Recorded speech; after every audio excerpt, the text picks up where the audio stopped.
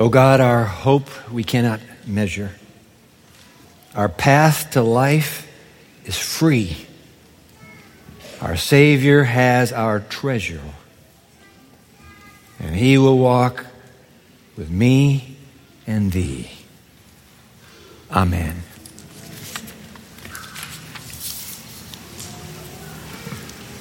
We humans are wired for optimism. I read a book last year by an MD named Lisa Rankin. Title of her book, Mind Over Medicine. My little sister Carrie said, Dwight, you need to read this. My little brother Greg says, Dwight, you need to read this. I decided I needed to read it, and I did. Glad I did. Here's the physician Lisa Rankin's bottom line. I'll put it on the screen for you.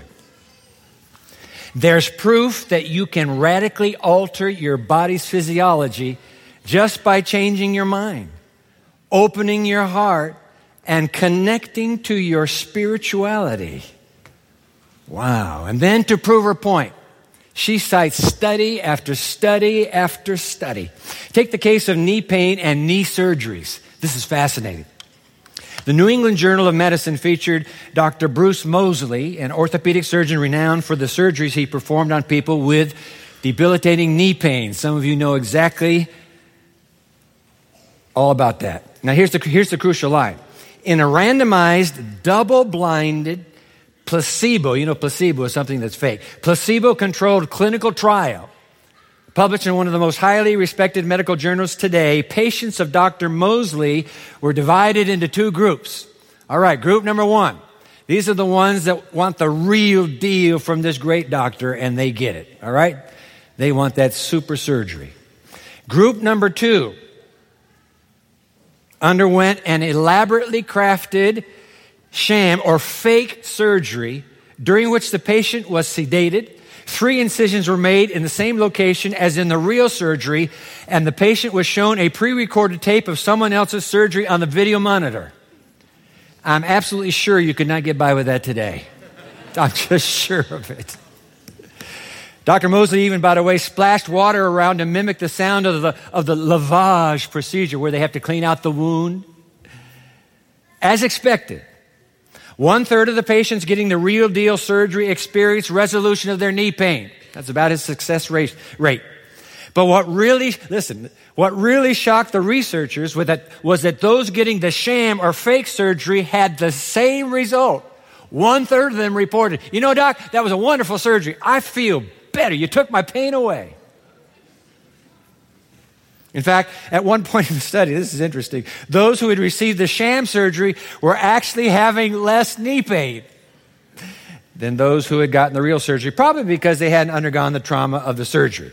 Listen, folks, we are wired for optimism. We want to believe the best. And when we do, the results can be stunning. Take a study they did with 34 college students. I said this morning, this is a beautiful representation of 34 college students. So you can picture this age group. Here's the study. It was actually published in the Pavlovian Journal of Biological Science. So I have a 15-year-old PowerPoint producer, and he was with me yesterday, and I said, do you know who Pavlov is? He's the man that rang the bell and the dogs salivated. That's the one. So it's a journal named after him. In this study, 34 college students were hooked up to monitors and told that the electric current would be passed through their heads. Study participants were warned that they might experience headaches as a side effect. Although not 1 volt of current was actually used, more than 2/3 of the students reported headaches. Man, this is killing me. Boy, they told us that right. Yeah, no wonder I got that headache. We are wired for optimism. We want to believe the best, or in this case, the worst, and the results conform to our mindset. Guess what? Lisa Rankin quotes Ralph Waldo Trine, and when I saw this line, I'm going to put it on the screen now. When I saw this line, I said, this is truth. This is truth. Here's the line on the screen.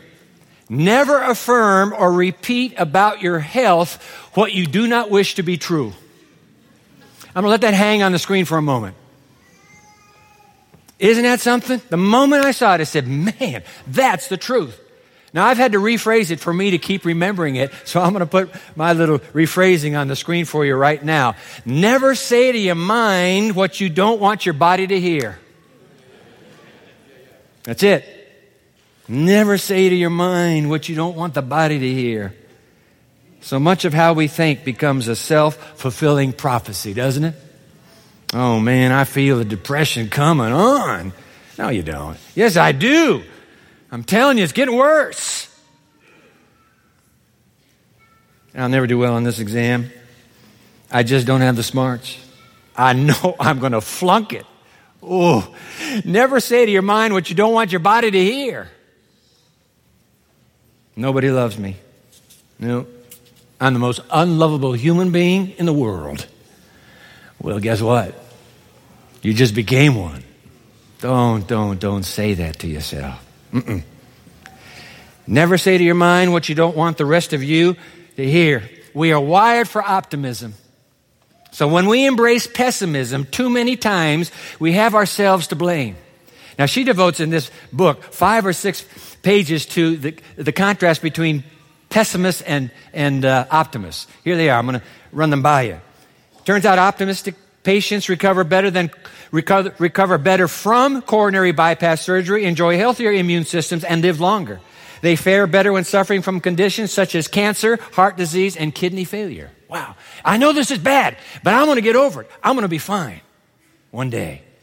Here's another one. Let me put it on the screen. Optimists also live longer than pessimists. People with a positive outlook are 45% less likely to die within a specified period of time from all causes than negative thinkers, and 77% less likely to die from heart disease. Isn't that amazing? In fact, she found out that a positive attitude also affects, she quotes a study on this, our ability to ward off infection. So what they did in one study was they gathered a group of participants, they measured their personality types, and then they told them that they were giving them either a cold or the influenza or a flu. So they obviously put some viruses in their nose. And what did they discover? They discovered that those with sunny dispositions were more resilient than those without. Last one. Come on, let me put it on the screen. In one study, pessimists had twice as many infectious diseases and twice as many doctor visits as optimists. Hey, which patient do you think the doctor enjoys visiting, the pessimist or the optimist? It's a no-brainer. Come on. We are wired for optimism, which is why, by the way, worship always begins with praise. Come on, think with me now. Praise is the most optimistic spiritual activity your mind and body can engage. One of the shortest psalms in all of Holy Scripture leaps off the page with its optimism, and Chaplain Jose just led us through it a moment ago. Let me put it back on the screen so we get it. Psalm 100, this is a shorty, but look at all the optimism here. Shout for joy. Boy, that's optimism right off the bat. By the way, the King James says, make a joyful noise. Make a joyful noise to the Lord, all the earth. Worship the Lord with gladness. Optimism again. Come before him with joyful songs. Optimism. Know that the Lord is God. Come on. Does it get better? Yep. It is he who made us and we are his. We are his people and the sheep of his pasture. You are not a little bit of fateless, flotsam, being battered about on the winds of change.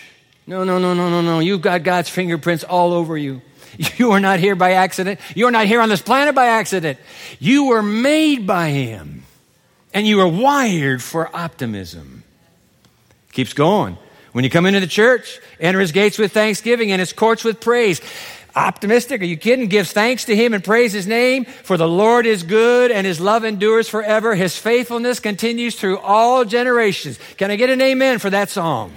Come on, optimism. We were wired for optimism. Wow.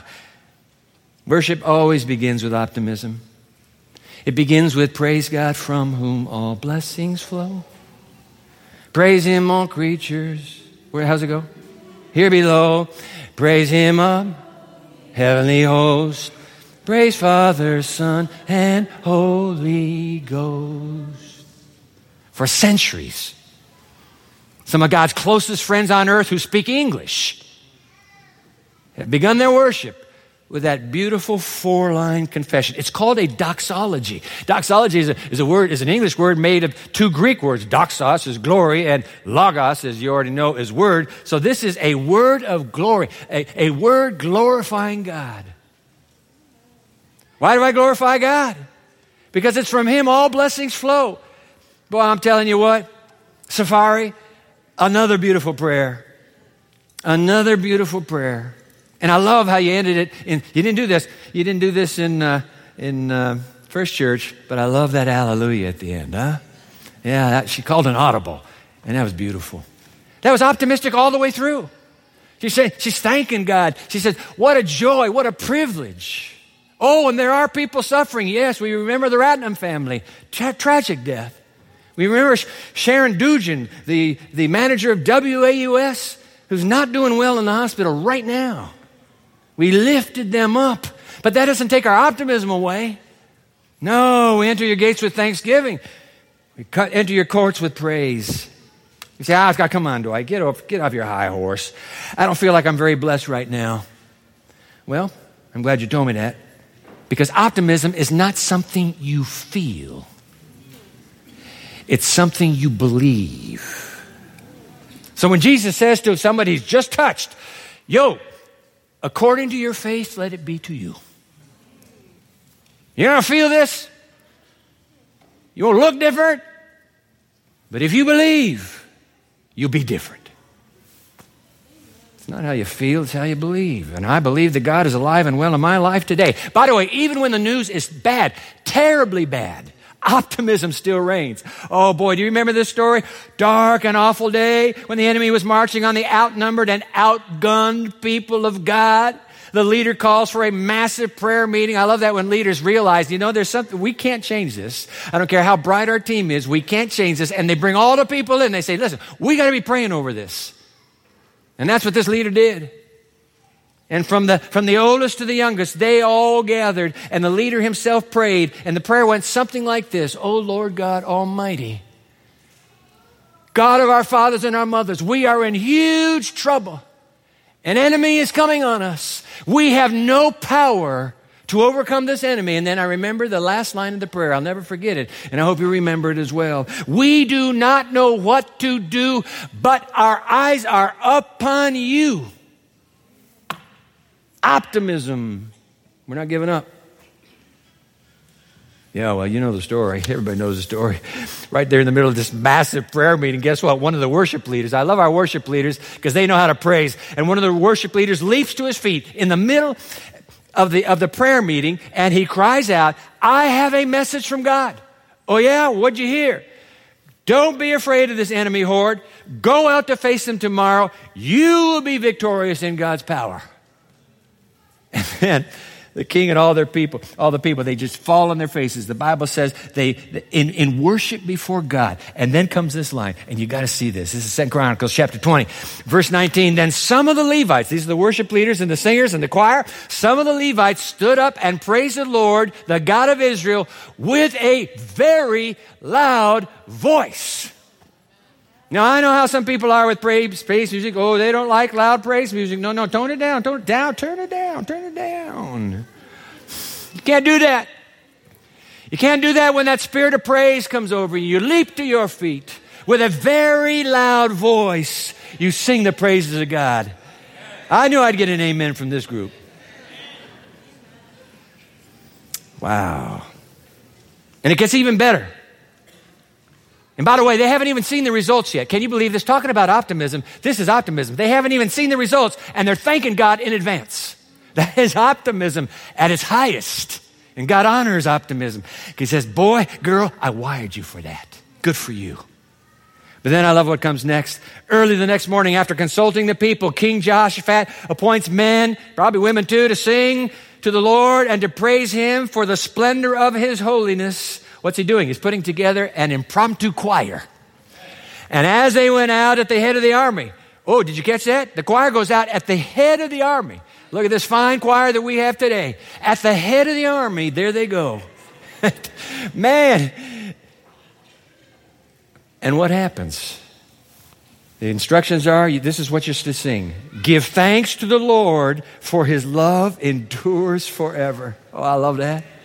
And as they began to sing in praise, the Lord set ambushes against the men of Ammon and Moab and Mount Seir who were invading Judah, and the enemy was defeated. Defeated. You know why? And I'll tell you why. Because that's what praise always does. It defeats the enemy. I'm telling you, Lucifer is the most pessimistic and pitiable creature in the universe. And if he had his way, he would turn you into a pessimist and pitiable soul. Always whining, always whimpering. Poor me. Not poor you. Blessed you. Blessed you. Wow, I'm telling you, we were wired for optimism. And praising God is the most optimistic and potent way you possibly can worship him. It's the most potent of all. Oh, I got to put this on here. So, because can you do that? I altered the 100th Psalm. Enter his gates with the very loud voice of thanksgiving, and his courts with the very loud voice of praise. Thank you. We got the right people in this choir, I can tell you. We got the right ones. Isaac Watts comes along and he takes Psalm 100. Some places it's called Old 100. Not the tune. This is a different tune. Isaac Watts paraphrases Old 100, and when he comes to the third stanza, he picks up on this very loud voice. Watch this. Third stanza, we'll crowd thy gates, O God, with thankful songs. High as the heavens, our voices raised. Now read that again. High as the heavens, our voices raised. That's very loud praise. Oh, I love that. We'll crowd thy gates with thankful songs. High as the heavens, our voices raise. And earth with her 10,000 tongues shall fill thy courts with sounding praise. My, oh my, oh my. Divine optimism is always reflected in human praise. A century ago, boy, I'm going to put some words on the screen. My last little quote here. Words on the screen that nailed it. This is so right. Look at this. Shall we be recipients of God's mercies and never express our gratitude to him? Never praise him for what he's done? Gimme, gimme, gimme, gimme, gimme. Keep reading. We do not pray any too much. No. But we are too sparing of giving thanks. Is this Thanksgiving that's coming up now? We are too sparing of giving thanks. Pray earnestly and without ceasing, but do not forget to, what's the word? Don't forget to praise. My, oh my, oh my. In fact, I say let's tear a page out of Holy Scripture's playbook. And every time we have a prayer time, that we begin it with praise time. Praise time, prayer time. Praise time, prayer time. Praise time first, prayer time next.